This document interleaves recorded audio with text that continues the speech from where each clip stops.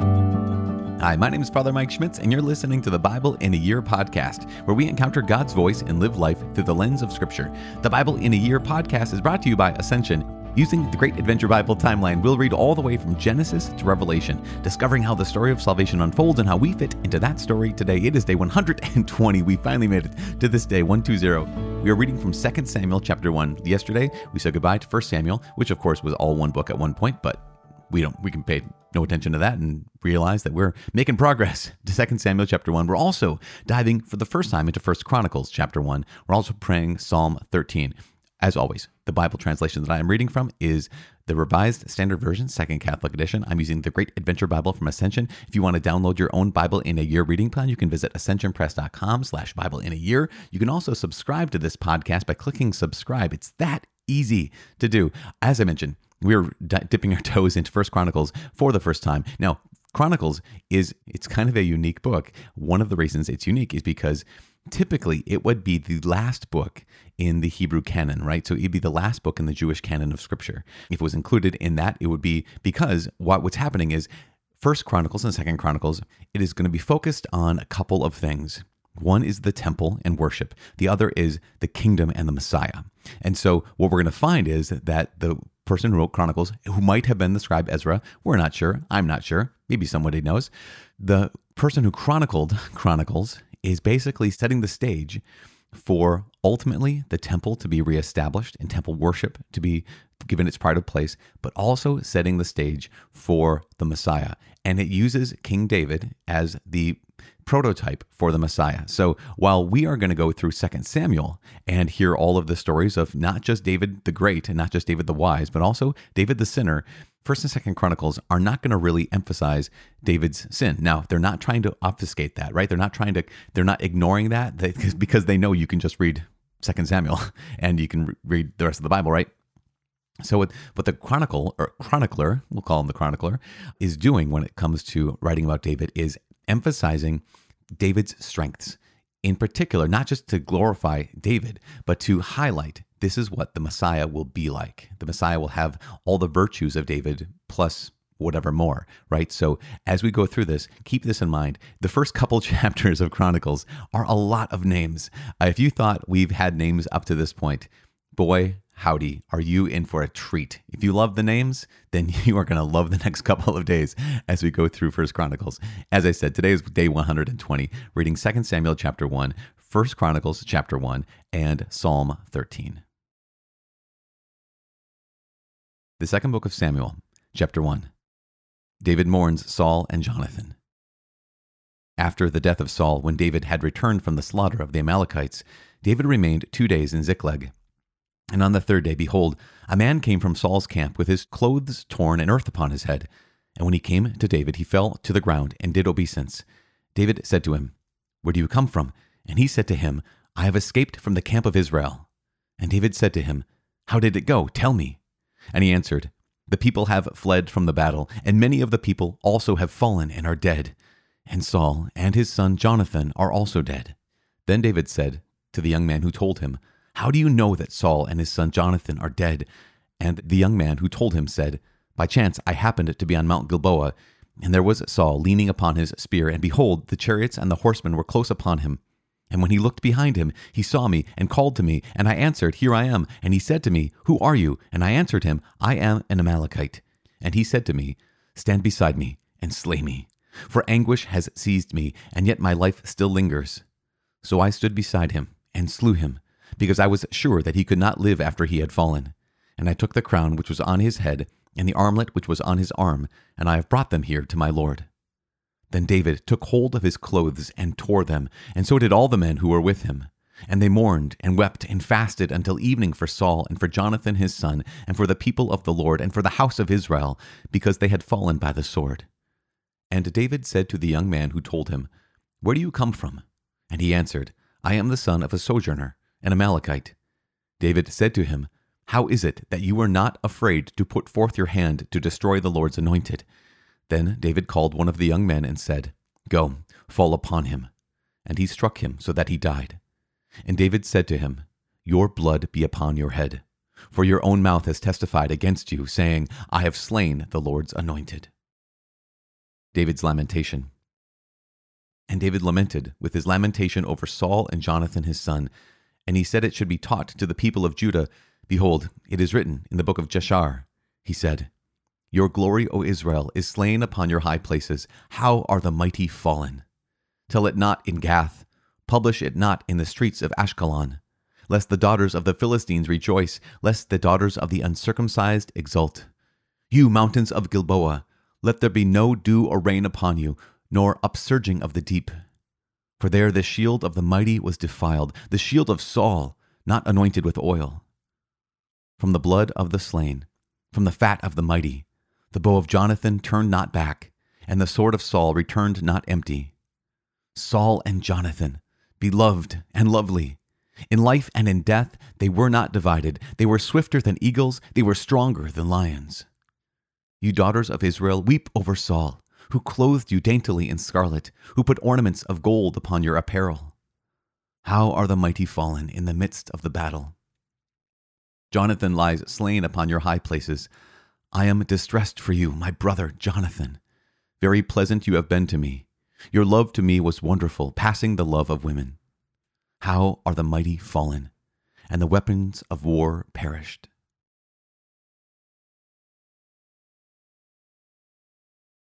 The first book of the Chronicles. Chapter 1. From Adam to Abraham. Adam, Seth, Enosh, Kenan, Mahalalel, Jared, Enoch, Methuselah, Lamech, Noah, Shem, Ham, and Japheth. The sons of Japheth, Gomer, Magog, Madai, Javan, Tubal, Meshech, and Tiras. The sons of Gomer, Ashkenaz, Diphath, and Togarmah. The sons of Javan, Elisha, Tarshish, Kittim, and Rodanim. The sons of Ham, Cush, Egypt, Put, and Canaan. The sons of Cush, Seba, Havilah, Sabta, Ra'amah, and Sabdika. The sons of Ra'amah, Sheba, and Dedan. Cush was the father of Nimrod. He began to be a mighty one in the earth. Egypt was the father of Ludim, Anamim, Lehabim, Naphtuhim, Pathrusim, Kasluhim, from whom came the Philistines, and Caphtorim. Canaan was the father of Sidon, his firstborn, and Heth, and the Jebusites, the Amorites, the Girgashites, the Hivites, the Archites, and the Sinites, the Arvadites, the Zemarites, and the Hamathites. The sons of Shem, Elam, Ashur, Arpachshad, Lud, Aram, Uz, Hul, Gether, and Meshech. Arpachshad was the father of Shelah, and Shelah was the father of Eber. To Eber were born two sons. The name of the one was Peleg, for in his days the earth was divided, and the name of his brother Joktan. Joktan was the father of Almodad, Sheleph, Hazarmaveth, Jerah, Hadoram, Uzal, Dikla, Ebal, Abimael, Sheba, Ophir, Havilah, and Jubab. All these were the sons of Joktan. Shem, Arpachshad, Shelah, Eber, Peleg, Reu, Serug, Nahor, Terah, Abram, that is, Abraham. Descendants of Abraham. The sons of Abraham, Isaac and Ishmael. These are their genealogies. The firstborn of Ishmael, Nebaioth and Kedar. Adbeel, Mibsam, Mishma, Duma, Massa, Hadad, Tima, Jetur, Naphish, and Kedemah. These are the sons of Ishmael. The sons of Keturah, Abraham's concubine, she bore Zimran, Jokshan, Medan, Midian, Ishbak, and Shua. The sons of Jokshan, Sheba, and Dedan. The sons of Midian, Ephah, Epher, Hanok, Abidah, and Elda'ah. All these were the descendants of Keturah. Abraham was the father of Isaac. The sons of Isaac, Esau and Israel. The sons of Esau, Eliphaz, Reuel, Jeush, Jalam, and Korah. The sons of Eliphaz, Timan, Omar, Zephi, Getam, Kenaz, Timnah, and Amalek. The sons of Reuel, Nahath, Zerah, Shammah, and Mizah. The sons of Seir, Lotan, Shobal, Zibeon, Anah, Dishon, Ezer, and Dishan. The sons of Lotan, Hori and Homam. And Lotan's sister was Timnah. The sons of Shobal, Alian, Manahath, Ebal, Shephi, and Onam. The sons of Zibeon, Ahiah and Anah. The sons of Anah, Dishon. The sons of Dishon, Hamran, Eshban, Ithran, and Cheran. The sons of Ezer, Bilhan, Zaavan, and Jaakan. The sons of Dishan, Uz, and Aran. These are the kings who reigned in the land of Edom before any king reigned over the Israelites. Bela the son of Beor, the name of whose city was Dinhabah. When Bela died, Jobab the son of Zerah of Bozrah reigned in his stead. When Jobab died, Husham of the land of the Temanites reigned in his stead. When Husham died, Hadad the son of Bedad, who defeated Midian in the country of Moab, reigned in his stead, and the name of his city was Avith. When Hadad died, Samlah of Masrekah reigned in his stead. When Samlah died, Shaul of Rehoboth on the Euphrates reigned in his stead. When Shaul died, Baal Hanan the son of Akbor reigned in his stead. When Baal Hanan died, Hadad reigned in his stead, and the name of his city was Pai, and his wife's name Mehetabel, the daughter of Matred, the daughter of Mizahab. And Hadad died. The chiefs of Edom were chiefs Timnah, Aliah, Jetheth, Aholibamah, Elah, Penon, Kenaz, Teman, Mibzar, Magdiel, and Aram. These are the chiefs of Edom. Psalm 13. Prayer for deliverance from enemies. To the choirmaster, a psalm of David. How long, O Lord, will you forget me forever? How long will you hide your face from me? How long must I bear pain in my soul and have sorrow in my heart all the day? How long shall my enemy be exalted over me? Consider and answer me, O Lord my God. Lighten my eyes, lest I sleep the sleep of death. Lest my enemies say, I have prevailed over him. Lest my foes rejoice because I am shaken. But I have trusted in your merciful love. My heart shall rejoice in your salvation. I will sing to the Lord, because he has dealt bountifully with me. Father in heaven, we give you thanks and praise. We thank you for all of the ways that you have interacted with us. And for the course of our lives, God, you have guided us. You've strengthened us. You've protected us. You've lifted us up when we've fallen down. You've forgiven us when we've needed your mercy. And you have continually led us to this moment of our lives. Whether we are 14 years old and listening to your word, or whether we are 94 years old and listening to your word, Lord God, every one of our breaths has been a gift from you that we didn't deserve. Every heartbeat has been a gift from you that we did nothing to earn. They've all been gifts. And even if our hearts stop beating at 14, or our hearts stop beating today, every heartbeat, every breath up to this moment will have been a gift from you. And so we thank you for all the unseen ways in which you have guided our lives, all the unseen ways in which you have protected us, all the potential dangers and potential ways in which we could have fallen, we could have been destroyed, and yet here we are today, able to listen to your word, able to receive your love, and able to love you in return. We thank you for this, and please help us to have that lens, the lens that no day is earned, but every day is a gift. In Jesus' name we pray. Amen. In the name of the Father, and of the Son, and of the Holy Spirit. Amen. So, okay, golly. Man, oh man. Okay, here we go. We have this First Chronicles. It's going to be fun. You guys, it already is fun because of all the names. But one of the things we have to keep in mind is there is never anything in Scripture that's wasted. There's almost always, not just almost always, there is always something the Lord is telling us. Again, the chronicler, the one authoring the book of Chronicles, is pointing out something important. And even though God has not been mentioned once in Chronicles chapter 1, God is not mentioned at all, we hear the names of some characters that we know. We know Adam, we know Seth, we know Enoch, we know Noah, we know all these people. We know Nimrod, remember that guy? we know these names now because we've heard their stories. And remember that every one of their stories had God directly involved with their stories. And so even though in 1 Chronicles chapter 1, there's not one mention of God, it just starts with a bunch of names, we know that the one who is unnamed in First Chronicles is the great and almighty God himself. And so that these names actually mean something to us.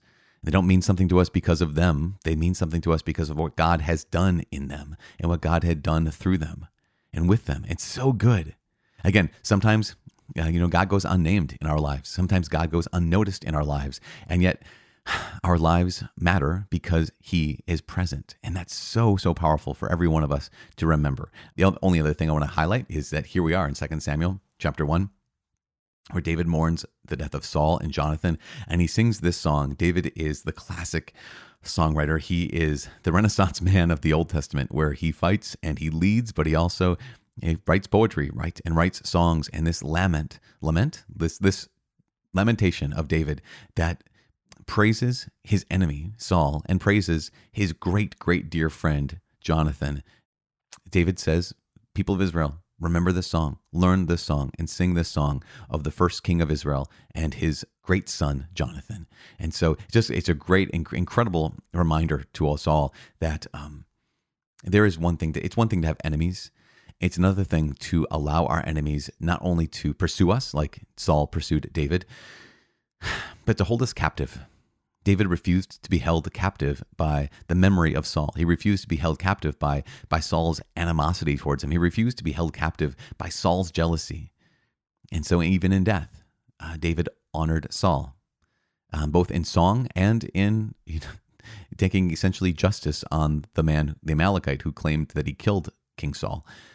David did not allow himself to be held captive, held prisoner, held hostage by the memory of Saul. And so that can be a reminder for us too, right? We have people in our lives that want to hold us captive. They've chosen to be our enemy for whatever reason. And yes, we can maybe do whatever kind of battle we need to do, a spiritual battle. We can do engaging with them for justice, but they don't necessarily have to have permission to hold us hostage. And definitely their memory does not have permission to hold us hostage, because you and I have been redeemed by Jesus Christ himself, and we've been set free. Just like David could rise above King Saul because he was anointed, so you are anointed in Christ. And so the memories of the past are real. Their effects and consequences in our lives are real. But also the freedom that we experience in Christ is real. And so you and I have permission to not be held hostage by our enemies, to not be held hostage by the past, to not be held hostage by even the sorrow and the pain that's really, truly in our lives. But with God's grace, to be able to move forward, like David is now moving forward. There are things in our pasts that are real, that are affecting our present, but God himself is giving you a future. And so we'll say yes to that. That is easier said than done. Believe me, I completely understand that it's easier said than done. And so we need to pray, because it's not just a matter of willpower. It's not just a matter of if you really, really try. No, it's a matter of grace. And so let's ask the Lord for each other, on behalf of each other, that he can give the grace to be able to get out from underneath the past, to get out from underneath those who were or are our enemies, and live in freedom. Please pray for each other. I'm praying for you. Please pray for me. My name is Father Mike. I cannot wait to see you tomorrow. God bless.